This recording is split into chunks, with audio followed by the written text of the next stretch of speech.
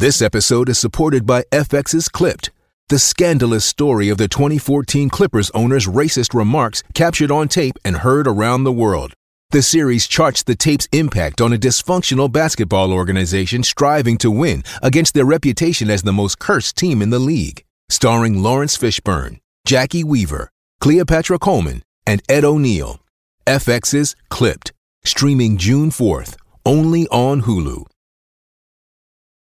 Want to witness the world's biggest football game? Head to iCanWin.com.au, predict Australia's score with a crystal ball, and it could be you and a friend at the FIFA World Cup Qatar 2022 semi-finals, all thanks to McDonald's. Maccas, together and loving it. TNCs apply. You're on the Overnight Crowd here with Jenny Wallace. 1300 736 736 is the open line, and 0433 98 11 16 is the text line. We are changing our attention into AFLW, a big round 9 of action. There's only one more round to go, and joining us to dissect round 9 and all the big talking points from that, and also to look a little bit ahead into round 10, we've got Alex Catalano from the Inner Sanctum joining us. G'day, Alex. G'day, Jen. Thanks for having me on again. We're at the pointy end. Very, very excited. Isn't it right? So let's go through the games. We'll start with the first game from Saturday. It was Richmond by 8 over GWS Giants. Yeah, the Tigers, they're putting up a bit of a fight come the end of the season. I think they're a team that has unfortunately been really hurt by injuries from basically round 1. And I feel for them, but it was great to see them this week. They basically have gotten their forward line back in action. Courtney Wakefield kicked a goal. Christina Bernardi, she was around as well and kicked a goal too. So I'm happy to see the Tigers up and about, but the late surge from the Giants too showed that they're definitely not a team that should be completely written off this year either. They've certainly had their moments, and that last quarter was some of the better footy I've seen from them in 2022. Well, hopefully a chance for both of those teams to go bigger and better next season.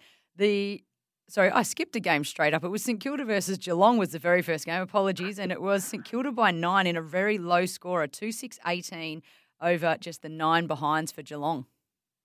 What is the saying, Jen? When it rains, it pours. And for the Saints, they've finally gotten 2 wins in a row. I think that was actually 2 wins in a row for the first time in the club's history in the AFLW. So a bit of a momentous occasion for them, but well-deserved. It was a really scrappy one.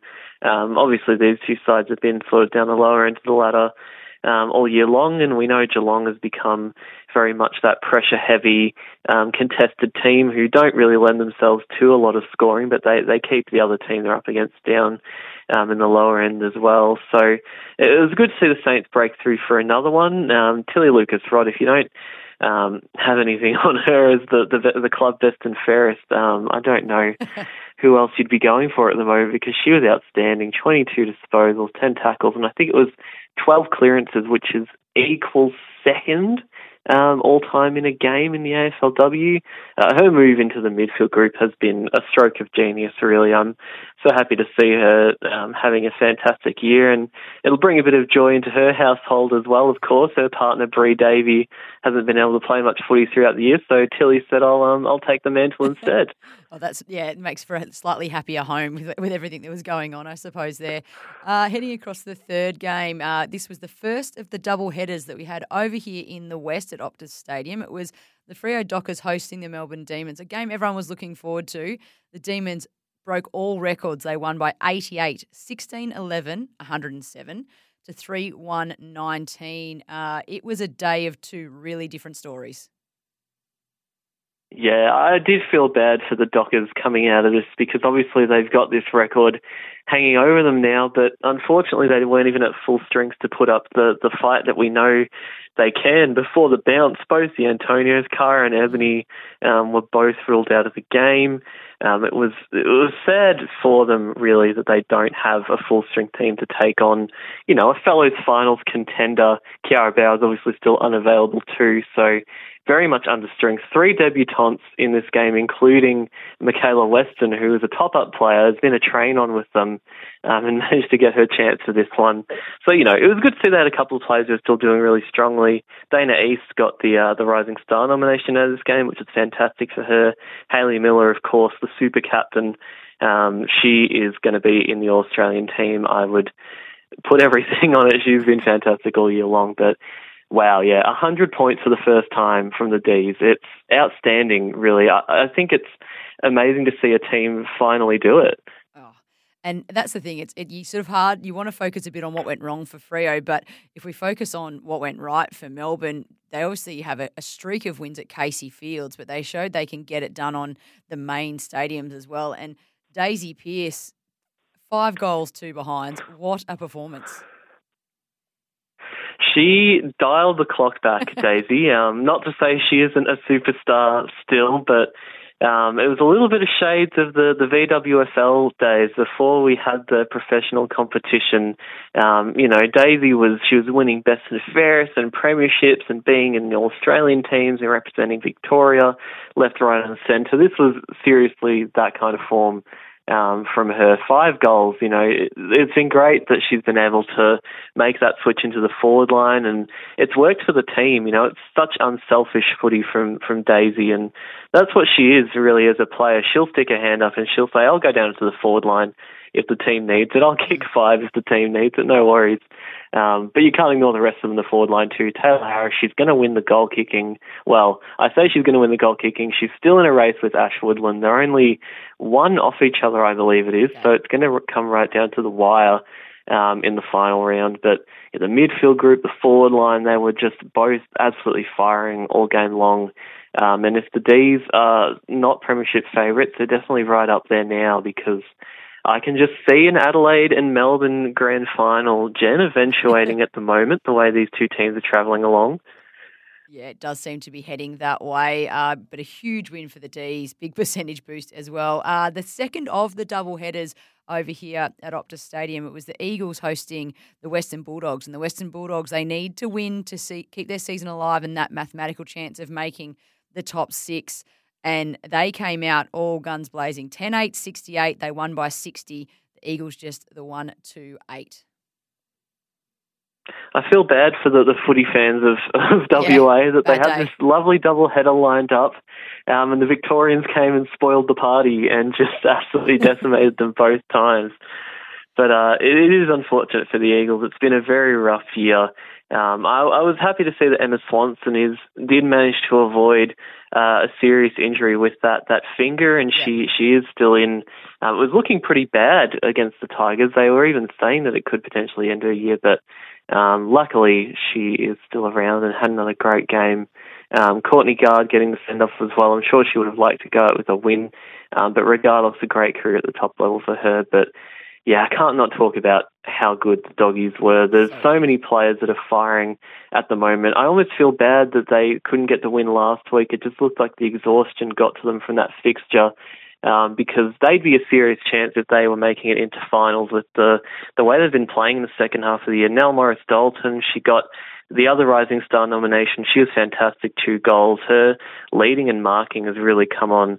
But players all across the ground. Brooke Lachlan, 3 goals. She found her stride again. Kirsty Lamb's outstanding in the middle. And Ellie Blackburn, of course, doing what she does as the captain as well and leading from the front with those 23 touches. So I wouldn't rule out a surprise upset, but we'll talk a little bit about the makeup of the finals later. But just watch out for the Doggies coming into this last week. Oh, I hear you. I'm picking up what you're putting down. We'll move across to Sunday, the 6th of March. We had the Lions. So this was a top 6 clash, the Lions versus North Melbourne. It was the Lions that got up by 36. I'm probably being a little bit unfair on Brisbane when I say an Adelaide-Melbourne grand final, because there's not many teams that have embarrassed North Melbourne like this year. North have certainly been a quality side, so this is big ups. They were definitely firing for Ellie Anderson and Emily Bates' 50th games. The two of them were brilliant through the middle.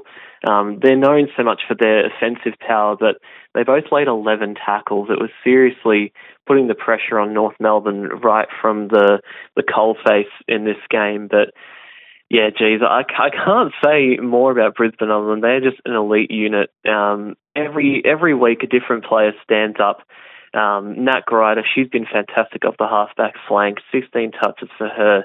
And Sophie Conway, she's added that little bit of scoring to her bow after last week in the record victory. She kicked 3. This week she kicked 2. She's becoming one of the best wingers in the competition if she wasn't already. But it's a little bit of licking their wounds and moving on, I think, for North Melbourne here. All they have to do is win this week and they lock themselves in a home final. So they'll be hoping to host someone like Fremantle at Arden Street, the way it's looking at the moment, which I think they'd be pretty happy with, given, well, they're going to have those troops back in the Dockers, but they'll want to make them travel, that's for sure. Absolutely. So the next game probably turned out to be the game of the weekend. It was nice and close. It was Adelaide Crows hosting Collingwood. The Crows 4-6-30, winning by 2, 4-4-28, the Magpies. Yeah, you talk about teams hitting form at the right time here. Collingwood a massive win last week against the Dogs, and now they've run the team that looked almost unbeatable at certain points throughout the year to within 2 points. So, you know, the only thing they would have liked more coming out of this game was the 4 points to actually try and jump a space up the ladder. But I'm ruling them out a fair bit less than I was this time 2 weeks ago, Collingwood. They were held in this game by Ruby Schleicher. She was fantastic. 31 disposals, 10 marks. Probably the best game you'll see for an intercept defender in the AFLW, full stop. But the big story out of this one, Jen, from a Collingwood perspective, the injuries are still mounting, and Jamie Lambert went down. It looked like she was clutching at her ribs. We haven't heard a proper injury report yet, I don't believe, but that could be their entire starting midfield of Lambert, Benici and Davey unavailable for finals. Yeah, that's an incredibly unlucky stat when the injury gods are just not with you, and they don't seem to be with Collingwood so far this year. It might be the story or the leading headline of their postseason report, I would imagine. Carlton versus the Suns was the last game of the weekend, and it was Carlton with a big win over the Suns, 7-4-46. They beat the Suns 2-4-16, so a big win by 30. Carlton just finding their way now after what was a rough sort of middle patch. Yeah, I want to be a bit disappointed in how the Suns have closed out their year. Obviously, the loss last week to St Kilda by 3 points, and now a bit of a bigger one with that draw to the Dogs as well, which obviously wasn't ideal coming off that Q Clash drubbing too. So definitely been a drop-off since that sort of middle point of the year for Gold Coast. I think it's just a case of some teams seem to have their number. Carlton obviously smashed them comprehensively last year in that game where it was a huge margin. So I don't know if there's too much cause for concern. I think they're still looking the goods, Gold Coast. A few players that were unavailable this week for them too. So I don't really want to read too much into it. But conversely for Carlton, they can hold their heads up high for this second half of the season. You know, so many of their players have lifted. The addition of Mimi Hill back into the side as well has helped them so much. I can't believe she's only played 11 games with the pace that she's on. You know, she could genuinely be a shot for the rising star, even though she'll only have played 6 games for the season. So I'd be keeping an eye on her. But their system seemed to be working a fair bit better than they were at the start of the year. Another team that I did want to write off come early, but I think Carlton have salvaged the year that looked a bit ugly and can definitely be proud of what they put up in 2022. So that's the review of round 9. This weekend coming, we won't look at all the games, but what are some of the key games we need to be looking out for that could decide the makeup of the top 6 and then maybe even the order of the top 6? What are we looking for? I know Collingwood, they need to win to stay in the 6. Western Bulldogs want them to lose and for the Bulldogs to win. Is that as simple as it is for those two teams? Yeah, look, at the moment, it's really a case of the team who wins gets in finals. Collingwood, I don't think, will be taking Richmond lightly in this one. As I said, the Tigers have had their really strong games, and probably up until that halfway point of the third quarter, or even three-quarter time against the Giants, they were very much dominant. So I'm not going to rule them out of an upset. So we're going to be looking at those two games pretty much. Collingwood, if they win, that is the top 6 set. If Collingwood lose, we could see the Doggies get over, but that's a huge game against Brisbane, in Ballarat too. So unfamiliar territory for the Lions. You never know what could happen. But I'm looking around at some of these games that, could decide where teams are actually sitting in the top 6 because we've still got Adelaide and Melbourne 4 percentage points apart at the moment, both on 8-1, and they're going to want to get that top spot because the winner of that, if they win the prelim when they qualify through, gets to host the grand final. And I know Adelaide have been so strong on their home deck basically for their entire lifespan in the AFLW. Last year they didn't get to win it in front of their home fans. They'd love the opportunity to do that this year. And as well, North Melbourne, like I said before, really want to hang on and fight for that home final too. Given the percentage gap between them and Brisbane, they can't jump above them, but they need to win to stay ahead of Freo if Freo can get a win over Gold Coast. So still so much for each of the teams to get themselves up for this last weekend coming of the AFLW, and then it'll be final series. Alex, thanks so much for talking to us again. Is there anything that we need to be looking for in this week, or is that all we're up to with the AFLW? Are we up to date? Well, I think we're pretty up to date. Like I said, I think next week is going to be the big one, the finals looking towards it. I kind of do want to see Melbourne finish on top of the ladder. Apologies for any South Australian listeners, but I want to know where they're going to be hosting a Melbourne grand final if that does come to pass, because we could see some bigger grounds in use. They did host, obviously, Adelaide Oval's hosted Adelaide games, so are we going to see somewhere like Marvel Stadium, or can we dare to dream that the MCG might be available on a Saturday afternoon for an AFLW grand final? Only time will tell, I think. I look forward to talking to you more about that in the coming weeks. Alex, thank you so much for joining us on the Overnight Crowd. Thank you for having me, Jen. Appreciate it. Alex Catalano from the Inner Sanctum, updating us with all things AFLW. Plenty to play for in this last round. What team do you follow? How do you think they're going to go in this final series? Can they lock it up with this round 10 action? Give me a text 0433 98 11 16 or call me on 1300 736 736. Plenty more to come here on the Overnight Crowd.